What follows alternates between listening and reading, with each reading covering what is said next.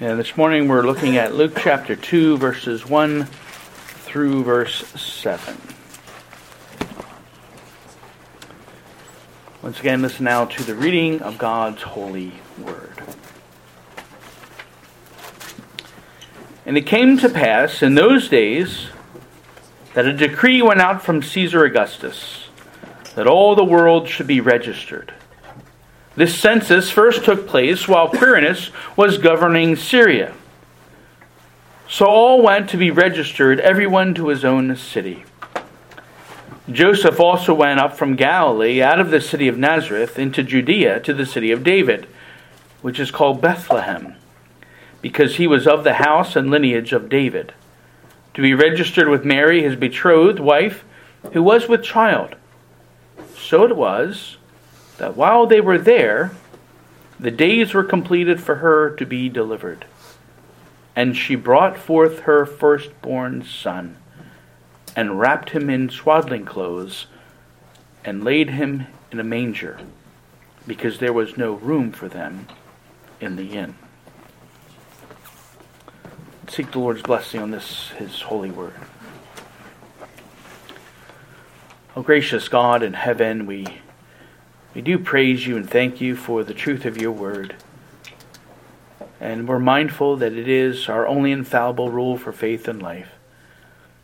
And there truly is much here to believe and to even apply to our hearts and our lives. And so we just pray, Father, that you would give us the power of your Spirit, wisdom and understanding. And that as your word goes forth, that it would truly find within each of our hearts that rich and fertile soil which brings about great and abundant fruit for your glory, all to the praise of your holy name. In the name of the Lord Jesus Christ we pray. Amen. Well, today it's kind of difficult to think about the birth of Jesus without thinking of twinkling lights and brightly wrapped presents and crowded stores. We're certainly told that Jesus is the reason for the season. And yet it can be a challenge to find Jesus, even to find the real Jesus, in the midst of both cultural and even religious traditions. And so this morning we want to consider the birth of Jesus more objectively, without all the glitz and the glamour, and without all the emotional and sentimental attachments to tradition. For this is how the birth of Jesus is presented to us in the pages of God's Word. In fact, first of all, there's only two Gospels that record for us the birth of Jesus, although we might argue that the beginning of John's Gospel at least tells us that the Word became flesh and dwelt among us.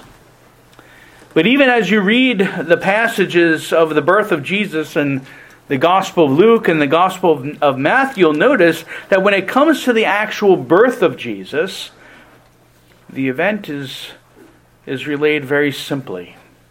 Even as here in verse 7, that she brought forth her firstborn son. And that's it. Now there's certainly some fanfare to follow when the birth of the Savior is announced to the shepherds who are watching their flocks by night. But overall, it's pretty low-key. And certainly not all that's observed today. Now, this just because it's recorded in a very low-key kind of style doesn't mean that the event of Jesus' birth was somehow unimportant. Of course not. It is, in fact, essential to our faith and our salvation. But again, if you read these birth narratives with discernment, and again, without all the distractions, you'll notice that traditions and carols and pageants have influenced, even clouded, our view of what really happened on that night in Bethlehem. And so this morning we'll try to clear away some of these extras as we consider the when, the where, the how, and the why of Jesus' birth. First, we consider the question of when. When was Jesus born? Well, to help us determine this, Luke actually gives us several clues. And the first is that it was during the reign of Caesar Augustus. Now, Augustus was the nephew of Julius Caesar, and he reigned from 27 BC to 14 AD. He's often credited for bringing peace, stability, and strength to the Roman Empire.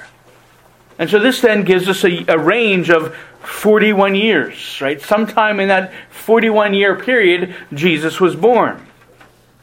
Well, then we have a second clue that helps us to narrow things down a bit.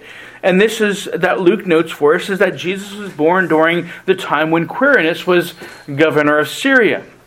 Now, though some extra-biblical records show that Quirinius was appointed to this in 6 AD, there are other records that indicate Quirinius was perhaps governor at a time prior to this, or at the very least, he was in some position of ruling or authoritative capacity in Syria sometime between 12 BC and 16 AD. And so if we knock off the 2 years that exceed Augustus' reign, well, that gives us a range of 26 years. Well, if we step outside of Luke's gospel for just a bit and consider what Matthew says about the birth of Jesus, we see in Matthew 2, it records the death of King Herod, which was after Jesus was already born. Remember, King Herod was the one who gave the decree that all the infants in the region 2 years and younger ought to be slaughtered. Well, extra-biblical historical records show that Herod died in April of 4 BC. And so this then limits us now to 8 years between 12 BC and 4 BC. Well, when we jump back to Luke, we find another clue that narrows the time frame even further. And this was the census that was ordered by Caesar. This census or registration was likely for the purpose of raising a tax on the people of the empire.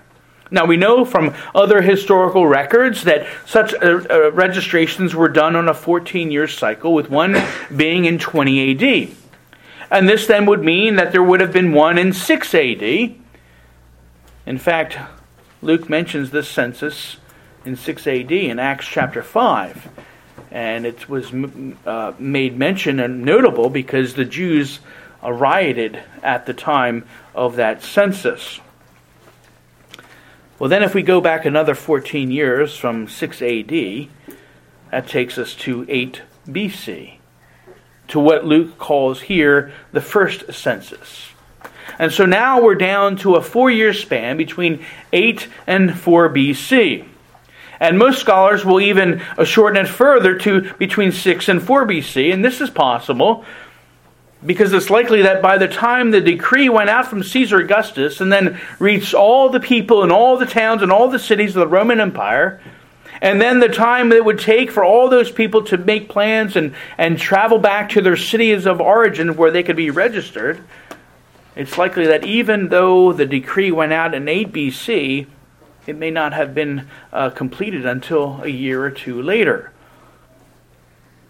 And some even contend that Herod may have actually even delayed the census decree in his region for political reasons.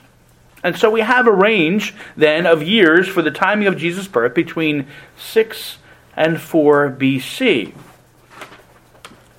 But what we don't know is the exact year, the month, or the day in which Jesus was born.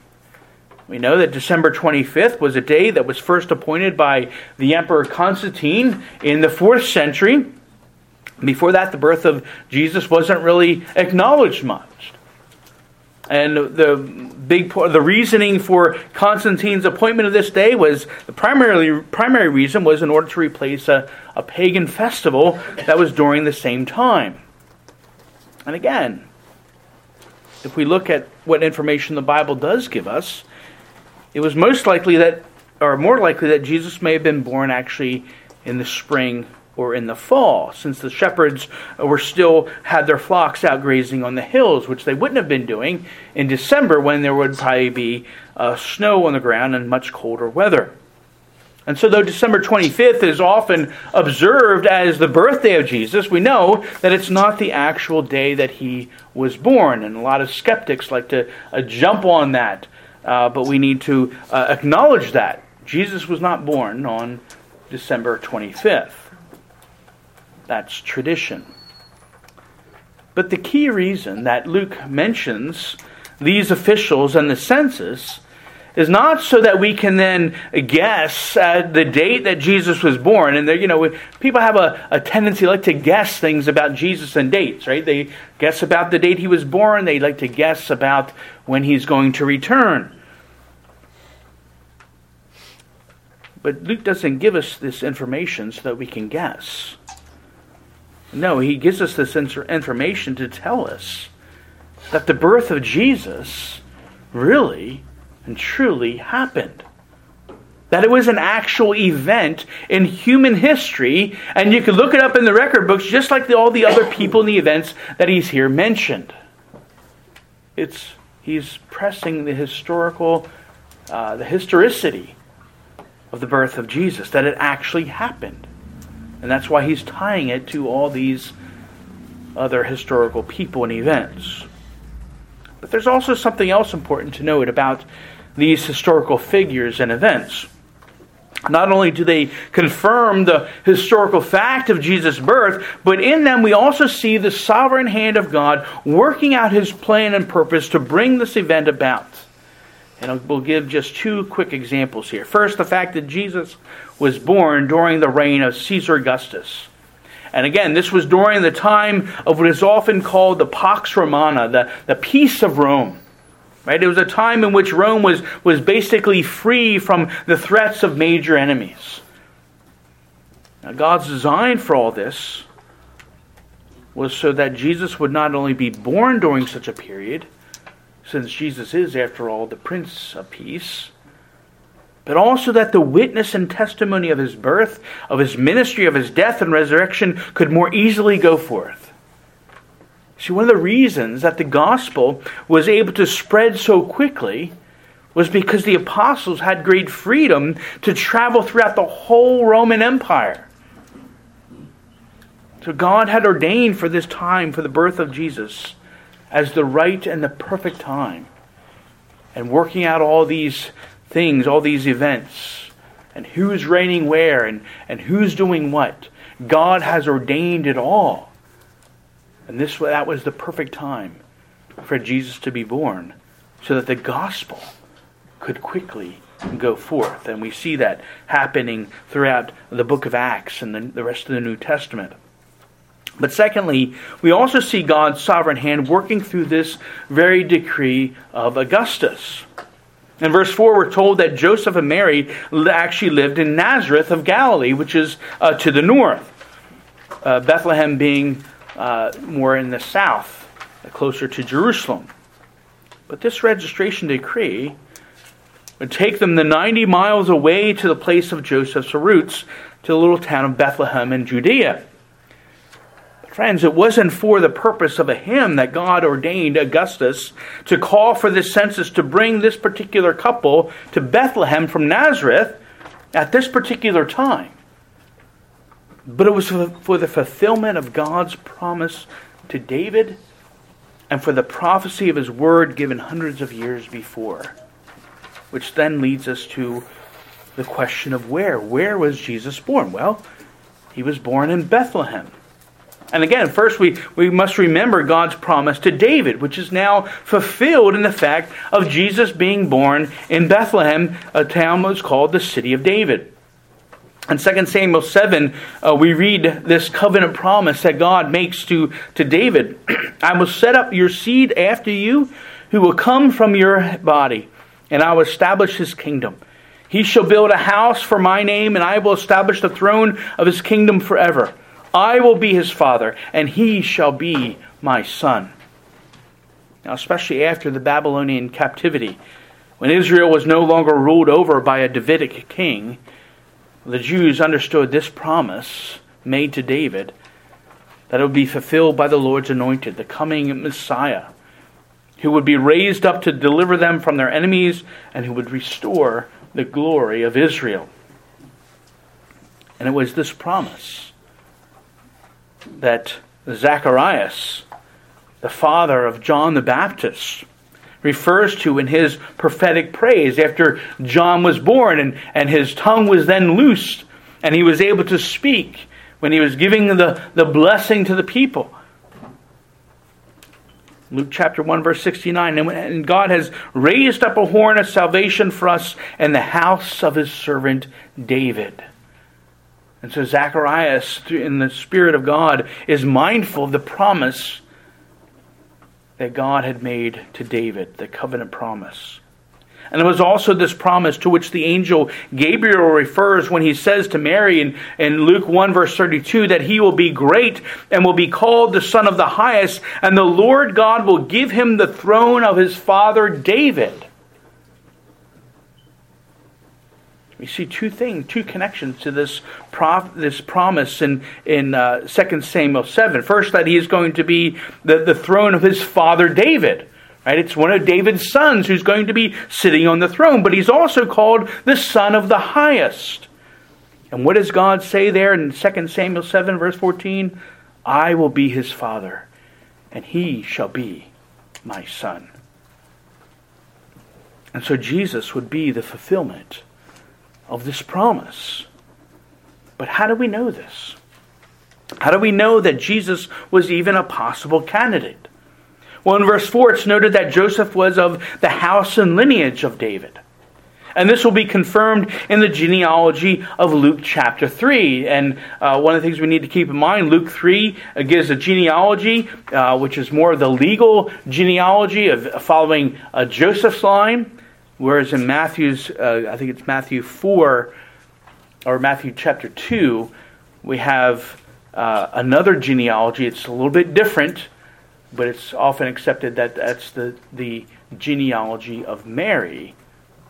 And it shows Jesus, his actual bloodline, back to David.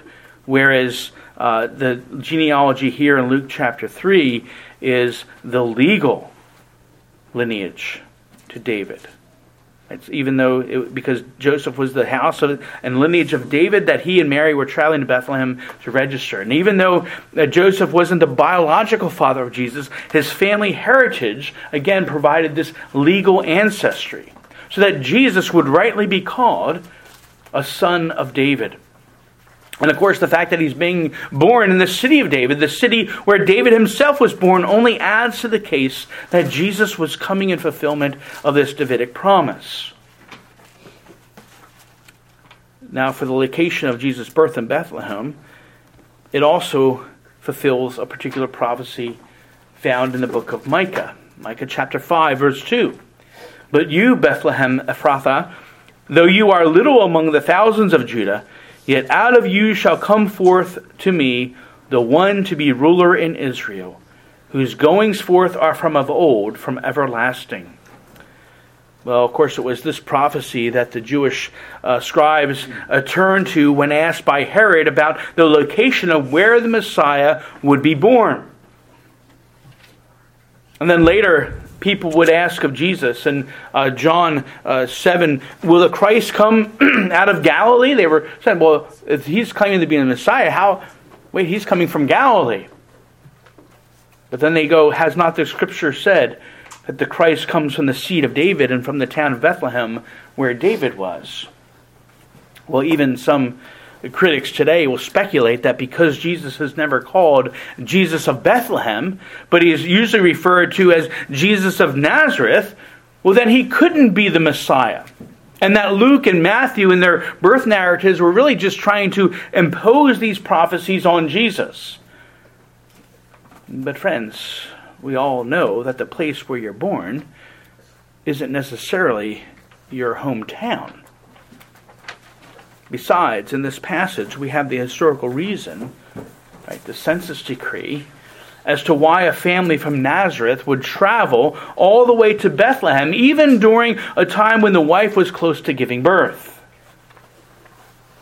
Jesus could have been born in Nazareth, but he wasn't. It was God's decree, God's purpose and plan for him to be born in Bethlehem.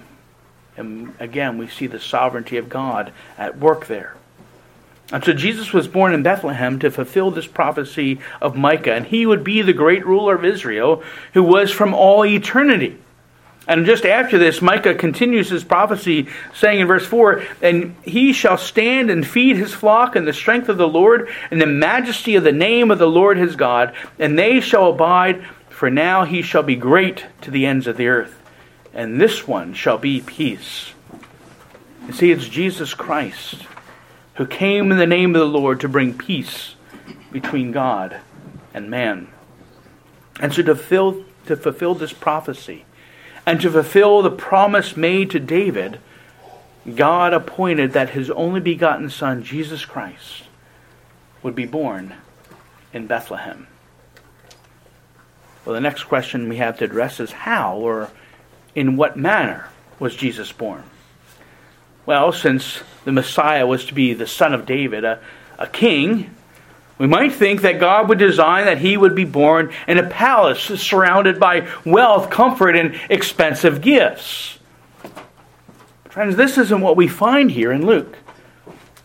Jesus, though he truly was the Messiah, though he truly was the Lord of Lords and King of Kings, he was born under the humblest conditions.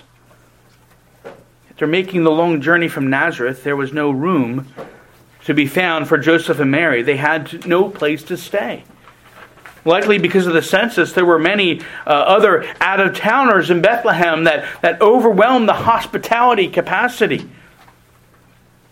Now, sometimes the Bethlehem innkeepers kind of get a bad rap, right? For being just kind of cold-hearted people who turn out a man and his wife who's greatly with child. And sometimes you'll hear preachers build a whole sermon around the fact that there was no room for Jesus. And then they'll have this question, will you make room for Jesus? Or will you turn Jesus out like these cold-hearted innkeepers? Friends, such proclamations go far beyond what we're told here in the Scriptures. Luke just states the simplest, unbiased, and non-judgmental fact. There was no room for them in the inn. Now, if there's no room, there's no room. Now, what this does perhaps tell us is that Joseph and Mary were not rich, wealthy aristocrats who would have had no problem finding room, even if it meant paying someone a rich sum to give up their space. But Joseph and Mary had no such financial means, and this is later confirmed when they go on the day of presentation to the temple and present Jesus in the temple, and they give the doves, right, which was what the poor were to bring when they're at the time of the dedication. And so they were not wealthy. And so Jesus here was born to a poor family. And he was born not just to the poverty of Joseph and Mary, but he was born to the poverty, the spiritual poverty of humanity, taking on human flesh, becoming as we are, except without sin. So finding no place to stay and knowing that Mary's time to give birth is getting closer, Jesus finds a stable, or at least a place where the animals are kept. Now, in modern day Bethlehem, you can go visit a site, the Church of the Nativity, which is said to be built around the cave in which Jesus was born. And it's complete with a marble floor and a bronze star that marks the exact spot where he was born. And you can Google it, and you can see the gaudy, expensive items that are all around. It's like somebody walked in with a bag of sparkles, and they glitter and went everywhere. Certainly nothing like the day Jesus was actually born. And I'll say in connection to this, there's been a thing in the recent, in the past week or so, all this talk about finding the burial place of Jesus' midwife. We don't read that Jesus had, maybe he did have a midwife, but we don't read it here. And I guarantee that this tomb will become an ungodly shrine to lead people astray from the truth of Jesus. And so it's not something to be excited about. This is how the tradition clouds our view of what truly happened and what the Scriptures reveal to us. Now back to where Jesus was born. It's true that sometimes animals were kept in caves, but again, we're not specifically told that it was a cave, or a barn, or a lean-to, or an open square, or a part of the house where animals were kept. These are all possibilities. We just don't know. Now, the only thing that makes us think that it was some sort of stable was because after he was born, where does Mary place Jesus? She places him in a manger. A manger was a feeding trough for animals. Now imagine how humiliating this would be. This is the King of Kings. And in his bed is a place where animals feed. These were the conditions of Jesus' birth. A humble, meager, and lowly. And again, except for the shepherds who were alerted by the angel, and that would have been a glorious sight, but only seen by the shepherds, there seems to be no one else around. Right? No, the wise men don't come for another year or two later. The drummer boy, he's not there. All the sheep and lamb keeping time or wherever it's not given to us. The shepherds come. And they witness, but there seems to be no one else around. Jesus Christ, the Lord of Lords and the King of Kings, was born. And no one seems to care or notice. Now here we can draw a parallel truth. Friends, that unless the Lord draws them, unless the Lord reveals it to them, unless the Lord invites them, people will not come to the Son of God. The Lord must draw them and bring them and invite them. Now what makes these humble conditions so much more dramatic and offensive, again, is that this was Jesus. This was the eternal Son of God, by whom all things were created and through whom all things continue to be sustained. It was this Jesus who was born into such humiliation. And though we often think of the suffering and death of Jesus as the time of his humiliation, and certainly that's the pinnacle of his humiliation, it actually starts right here at his birth. And this is why Paul says in Philippians 2 that he, being in the form of God, did not consider it robbery to be equal with God, but made himself of no reputation, or humbled himself, taking the form of a bondservant and coming in the likeness of men. The Son of God became a man. That's humiliating. And of course, with all the discomfort and the pain and anguish that a mother endures to bring a child into this world, this is what Mary endured when Jesus was born. We know that this because, again, the Apostle Paul tells us in Galatians 4, but when the fullness of time had come, God sent forth his Son, born of a woman, born under the law. Now, what does it mean for Jesus to be born of a woman, born under the law? Well, was it not first that he was born of human flesh? To be born a son of Adam. And of course, to be born under the law is to be born under the curse God placed upon mankind for sin.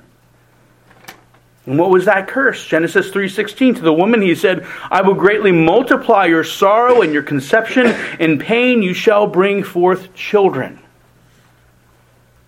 Now perhaps at some point, after his birth and after the shepherds returned to the fields, things quieted down. But because Jesus was born under the law, it was likely not to have been a very silent night when he came forth from the womb. Well, this then leads to the final question. Why? Why was this all necessary? And of course, the first reason why is so that Jesus, the Son of God, might identify with us. And this, of course, should remind us of the Emmanuel prophecy of Isaiah 7, verse 14. Therefore the Lord himself shall give you a sign. Behold, the virgin shall conceive and bear a son, and shall call his name Emmanuel. Emmanuel means God with us. And God has promised that he would be with us in a very special and an intimate way. And this was fulfilled when the Word became flesh and dwelt among us. And God became man through Jesus. God was identifying closely with us in a way that he never had before. He personally would experience the pain, the suffering, and the humiliation that we experience as those who live in a fallen and sinful world. And the great comfort that we get from the incarnation, from the birth of Jesus, is that we now have a faithful high priest who is truly able to sympathize with us in our weaknesses, who is able to identify with us, being tempted and tried in all ways that we are, yet, of course, without sin. Beloved of God, it's because of Jesus Christ, the Son of God, come in the flesh, that we can know and believe with all certainty that God knows our pain. He knows our suffering. He knows our weaknesses. He knows our poverty. Again, because Paul says in 2 Corinthians 8, though he was rich, yet for our sakes he became poor, that you through his poverty might become rich. Jesus was born so that God could identify with us in our suffering. But Jesus came not only to identify with us, but to redeem us. As Paul goes on to say in Galatians 4, but when the fullness of the time had come, God sent forth his Son, born of a woman, born under the law, to redeem those who are under the law, that we might receive the adoption as sons. And the way he redeemed us was by offering up his own life as a once-for-all perfect sacrifice for our sins. The curse of the law was death. And since it was mankind who sinned, God's justice demanded that a man must die, one for the many. No ordinary man, however, could bear the wrath and curse of God and the weight of the sins of the world. Only God could survive such a judgment. Only God could truly conquer the great enemies of Satan, sin, and death. And so the reason and purpose of Christ's birth is this. He was born not to be remembered as a babe wrapped in swaddling clothes. He was born to be betrayed. He was born to be falsely accused, to be mocked, and to be beaten, to be bruised, to be whipped, to be nailed through the hands and the feet, and to be crucified on the cross for our sins. All this is what we deserve because of our sin against the almighty living God who is holy, holy, holy. And yet while we were still sinners, and while we were enemies of God, God sent his own Son to be born like us, so that he might die for us and secure the payment for our sins. And in power and might, God raised him from the dead on the third day, leaving the tomb empty to show that he had truly conquered death and removed from his people the curse that sin had brought. That we were now no longer enemies of God, but that those who believe and trust in his name alone for salvation are called his sons and are adopted as his beloved children. Thus the birth of Jesus Christ ultimately points us to the great hope that is secured for us in his death and his resurrection. Jesus Christ was born, he was truly flesh and blood, and he endured great humiliation and suffering, even to the point of death on the cross for our sins. Beloved of God, Let's not lose sight of this fact then. See, that we ought to remember the incarnation and the birth of Jesus not just once a year, but every day that we live and walk in faith. And especially, we ought to remember His birth and remember His ministry and His death and His resurrection. We're called to remember this every week when we're gathered together on the Lord's Day to worship Him as our risen, living Savior, as our Redeemer, as our Lord and as our King, as God Almighty, as the one true living God, Father, Son, and Holy Spirit. The one who has graciously secured for us our salvation. The one who left behind His glory so that He could identify with us in our sin and our misery. Friends, this is the Savior we have. Let us rejoice and be glad. And as you remember this, not just today, but every day, truly, may God alone be glorified in you and through you. Let's pray. Oh, gracious God in heaven, we praise you and thank you for the gift of your Son, Jesus Christ. Father, we thank you that you have given us your word to reveal us these truths. And even though there is much that is considered today that is extra biblical and misleading about the birth of Christ, so we just focus on the truth that you have revealed, the purpose of why He came, and that He now lives after enduring such humiliation, enduring the suffering and death on the cross, and then being raised in power on the third day, and now risen in glory where He reigns even now at your right hand, ruling and reigning over all things for the blessing and benefit of His people, the church, even us. And that He gives us now comfort. And we know that we have a God who truly is able to sympathize with us and encourage us and build us up, who knows our pain and our suffering, who knows our weaknesses, because He was tempted and tried in all ways that we are, yet without sin. Father, we praise you and thank you that we have such a great high priest, that we have such a precious Savior and Redeemer, and that He is our Lord and our King. And so we pray, Father, that we would always be mindful of His birth, of His death, and of His resurrection.